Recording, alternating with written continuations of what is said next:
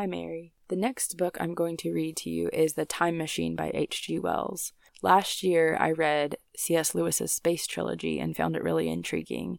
And while I was reading about that trilogy, I read that Lewis was somewhat inspired by H.G. Wells' fiction to write his space works. And so I saw this book on my shelf and I thought, that would be really interesting to kind of get a first-hand view at what inspired Lewis. So without further ado, The Time Traveler, written in 1895 by H.G. Wells. Chapter 1. The time traveler, for so it will be convenient to speak of him, was expounding a recondite matter to us. His gray eyes shone and twinkled, and his usually pale face was flushed and animated. The fire burned brightly, and the soft radiance of the incandescent lights in the lilies of silver caught the bubbles that flashed and passed in our glasses. Our chairs, being his patents, embraced and caressed us rather than submitted to be sat upon, and there was that luxurious after-dinner atmosphere when thought runs gracefully free of the trammels of precision. And he put it to us in this way, marking the points with a lean forefinger, as we sat and lazily admired his earnestness over this new paradox, as we thought it, and his fecundity. You must follow me carefully. I shall have to controvert one or two ideas that are almost universally accepted. The geometry, for instance, they taught you at school is founded on a misconception. Is that not a rather large thing to expect us to begin upon? Said Philby, an argumentative person with red hair. I do not mean to ask you to accept anything without reasonable ground for it. You will soon admit as much as I need from you. You know, of course, that a mathematical line, a line of thickness nil, has no real existence. They taught you that? Neither has a mathematical plane. These things are mere abstractions. That is all right, said the psychologist. Nor, having only length, breadth, and thickness, can a cube have a real existence. There I object, said Philby. Of course a solid body may exist, all real things, so most people think. But wait a moment. Can an instantaneous cube exist? I don't follow you, said Philby. Can a cube that does not last for any time at all have a real existence? Philby became pensive. Clearly, the time traveler proceeded, any real body must have extension in 4 directions. It must have length, breadth, thickness, and duration. But through a natural infirmity of the flesh, which I will explain to you in a moment, we incline to overlook this fact. There are really 4 dimensions, 3 of which we call the 3 planes of space, and a 4th, time. There is, however, a tendency to draw an unreal distinction between the former 3 dimensions and the latter, because it happens that our consciousness moves intermittently in one direction along the ladder from the beginning to the end of our lives. That, said a very young man, making spasmodic efforts to relight his cigar over the lamp, that very clear indeed. Now, it is very remarkable that this is so extensively overlooked, continued the time traveler with a slight accession of cheerfulness. Really, this is what is meant by the 4th dimension, though some people who talk about the 4th dimension do not know what they mean by it. It is only another way of looking at time. There is no difference between time and any of the 3 dimensions of space, except that our consciousness moves along it. But some foolish people have got hold of the wrong side of that idea. You have all heard what they have to say about this 4th dimension? I have not, said the provincial mayor. It is simply this, that space, as our mathematicians have it, is spoken of as having 3 dimensions, which one may call length, breadth, and thickness, and is always definable by reference to 3 planes, each at right angles to the others. But some philosophical people have been asking why 3 dimensions particularly? Why not another direction at right angles to the other 3? And have even tried to construct a 4-dimension geometry. Professor Simon Newcomb was expounding this to the New York Mathematical Society only a month or so ago. You know how on a flat surface which has only 2 dimensions, we can represent a figure of a 3-dimensional solid. And similarly, they think that by models of 3 dimensions they could represent one of 4, if they could master the perspective of the thing. See? I think so, murmured the provincial mayor, and knitting his brows he lapsed into an introspective state, his lips moving as one who repeats mystic words. Yes, I think I see it now, he said after some time, brightening in a quite transitory manner. Well, I do not mind telling you I have been at work upon this geometry of 4 dimensions for some time. Some of my results are curious. For instance, here is a portrait of a man at 8 years old, another at 15, another at 17, another at 23, and so on. All these are evidently sections, as it were, 3-dimensional representations of his 4-dimensioned being, which is a fixed and unalterable thing. Scientific people, proceeded the time-traveler, after the pause required for the proper assimilation of this, know very well that time is only a kind of space. Here is a popular scientific diagram, a weather record. This line I trace with my finger shows the movement of the barometer. Yesterday it was so high, yesterday night it fell, then this morning it rose again, and so gently upward to here. Surely the mercury did not trace this line in any of the dimensions of space generally recognized. But certainly it traced such a line, and that line, therefore, we must conclude, was along the time dimension. But, said the medical man, staring hard at a coal in the fire, if time is really only a 4th dimension of space, why is it, and why has it always been, regarded as something different? And why cannot we move in time as we move about in the other dimensions of space? The time-traveler smiled. Are you sure we can move freely in space? Right and left we can go. Backward and forward freely enough, and men have always done so. I admit we move freely in 2 dimensions. But how about up and down? Gravitation limits us there. Not exactly, said the medical man. There are balloons. But before the balloons, save for spasmodic jumping and the inequalities of the surface, man had no freedom of vertical movement. Still, they could move up a little and down a little, said the medical man. Easier, far easier down than up. And you cannot move at all in time. You cannot get away from the present moment. My dear sir, that is just where you are wrong. That is just where the whole world has gone wrong. We are always getting away from the present moment. Our mental existences, which are immaterial and have no dimensions, are passing along the time dimension with a uniform velocity from the cradle to the grave, just as we should travel down if we began our existence 50 miles above the earth's surface.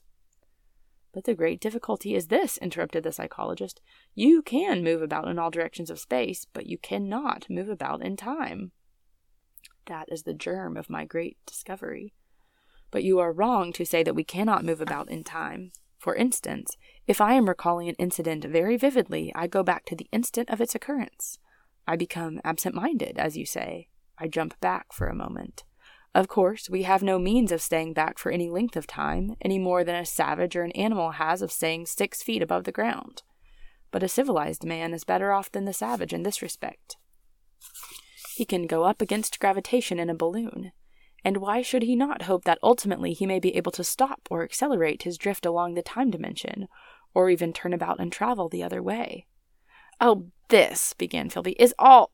Why not? Said the time-traveler. It's against reason, said Philby. What reason? Said the time-traveler. You can show black as white by argument, said Philby, but you will never convince me. Possibly not, said the time-traveler, but now you begin to see the object of my investigations into the geometry of 4 dimensions. Long ago I had a vague inkling of a machine. To travel through time? Exclaimed the very young man. That shall travel indifferently in any direction of space and time as the driver determines. Philby contented himself with laughter. But I have experimental verification, said the time-traveler. It would be remarkably convenient for the historian, the psychologist suggested. One might travel back and verify the accepted account of the Battle of Hastings, for instance. Don't you think you would attract attention? Said the medical man. Our ancestors had no great tolerance for anachronisms. One might get one's Greeks from the very lips of Homer and Plato, the very young man thought. In which case they would certainly plough you for the little go. The German scholars have improved Greek so much. Then there is the future, said the very young man. Just think, one might invest all one's money, leave it to accumulate an interest, and hurry on ahead. To discover a society, said I, erected on a strictly communistic basis. Of all the wild, extravagant theories, began the psychologist. Yes, so it seemed to me, and so I never talked of it until... Experimental verification, cried I. You are going to verify that? The experiment, cried Philby, who was getting brain-weary. Let's see your experiment anyhow, said the psychologist, though it's all humbug, you know. The time-traveler smiled round at us. Then, still smiling faintly, and with his hands deep in his trousers pockets, he walked slowly out of the room, and we heard his slippers shuffling down the long passage to his laboratory. The psychologist looked at us. I wonder what he's got. Some sleight of hand trick or other, said the medical man, and Philby tried to tell us about a conjurer he had seen at Burslem. But before he had finished his preface, the time traveler came back, and Philby's anecdote collapsed. The thing the time traveler held in his hand was a glittering metallic framework, scarcely larger than a small clock, and very delicately made. There was ivory in it, and some transparent crystalline substance. And now I must be explicit, for this that follows, unless his explanation is to be accepted, is an absolutely unaccountable thing. He took one of the small octagonal tables that were scattered about the room, and set it in front of the fire with 2 legs on the hearthrug. On this table he placed the mechanism. Then he drew up a chair and sat down. The only other object on the table was a small shaded lamp, the bright light of which fell upon the model. There were also perhaps a dozen candles about, 2 in brass candlesticks upon the mantel and several in sconces, so that the room was brilliantly illuminated. I sat in a low armchair nearest the fire, and I drew this forward so as to be almost between the time traveler and the fireplace. Philby sat behind him, looking over his shoulder. The medical man and the provincial mayor watched him in profile from the right, the psychologist from the left. The very young man stood behind the psychologist. We were all on the alert. It appears incredible to me that any kind of trick, however subtly conceived and however adroitly done, could have been played upon us under these conditions. The time traveler looked at us, and then at the mechanism. "Well," said the psychologist. "This little affair," said the time traveler, resting his elbows upon the table and pressing his hands together above the apparatus, "is only a model. It is my plan for a machine to travel through time. You will notice that it looks singularly askew, and that there is an odd, twinkling appearance about this bar, as though it were in some way unreal." He pointed to that part with his finger. "Also, here is one little white lever, and here is another." The medical man got up out of his chair and peered into the thing. "It's beautifully made," he said. "It took 2 years to make," retorted the time traveler. Then, when we had all imitated the action of the medical man, he said, "Now I want you to clearly understand that this lever, being pressed over, sends the machine gliding into the future, and this other reverses the motion. This saddle represents the seat of a time traveler. Presently I am going to press the lever, and off the machine will go. It will vanish, pass into future time, and disappear. Have a good look at the thing. Look at the table, too, and satisfy yourselves that there is no trickery. I don't want to waste this model, and then be told I'm a quack." There was a minute's pause, perhaps. The psychologist seemed about to speak to me, but changed his mind. Then the time traveler put forth his finger toward the lever. "No," he said suddenly, "lend me your hand." And turning to the psychologist, he took that individual's hand in his own and told him to put out his forefinger, so that it was the psychologist himself who sent forth the model time machine on its interminable voyage. We all saw the lever turn. I am absolutely certain there was no trickery. There was a breath of wind, and the lamp flame jumped. One of the candles on the mantel was blown out, and the little machine suddenly swung round, became indistinct, was seen as a ghost for a second perhaps, as an eddy of faintly glittering brass and ivory, and it was gone, vanished. Save for the lamp, the table was bare. Everyone was silent for a minute.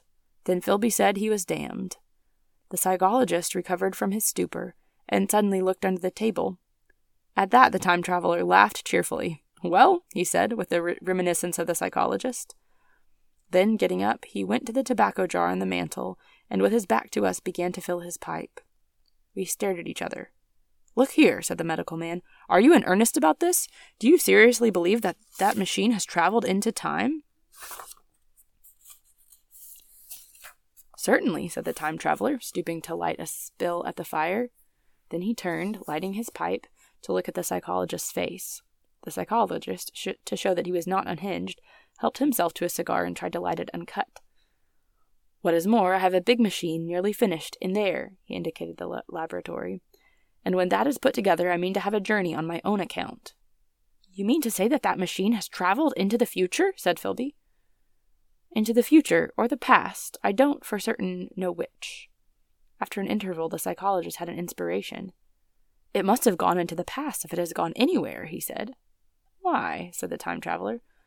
Because I presume that it has not moved in space, and if it traveled into the future, it would still be here all this time, since it must have traveled through this time. But, I said, if it traveled into the past, it would have been visible when we first came into this room, and last Thursday when we were here, and the Thursday before that, and so forth. Serious objections, remarked the provincial mayor, with an air of impartiality, turning toward the time traveler. Not a bit, said the time traveler, into the psychologist. You think you can explain that. It's presentation below the threshold, diluted presentation. Of course, said the psychologist and reassured us. That's a simple point of psychology. I should have thought of it. It's plain enough and helps the paradox delightfully. We cannot see it, nor can we appreciate this machine, any more than we can the spoke of a wheel spinning or a bullet flying through the air. If it is traveling through time 50 times or 100 times faster than we are, if it gets through a minute while we get through a second, the impression it creates will of course be only 1/50th or 100th of what it would make if it were not traveling in time. That's plain enough. He passed his hand through the space in which the machine had been. You see, he said, laughing. We sat and stared at the vacant table for a moment or two.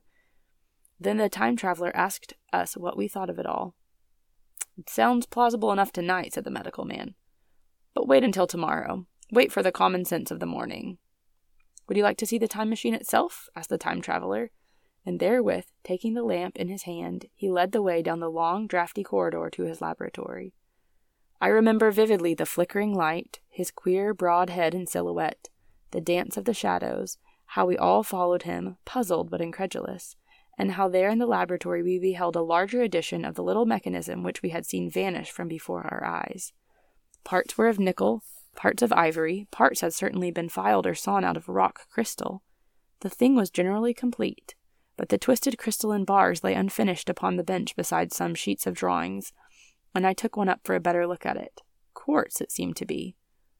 Look here, said the medical man, are you perfectly serious? Or is this a trick like that ghost you showed us last Christmas? Upon that machine, said the time traveler, holding the lamp aloft, I intend to explore time. Is that plain? I was never more serious in my life. None of us quite knew how to take it. I caught Philby's eye over the shoulder of the medical man, and he winked at me solemnly.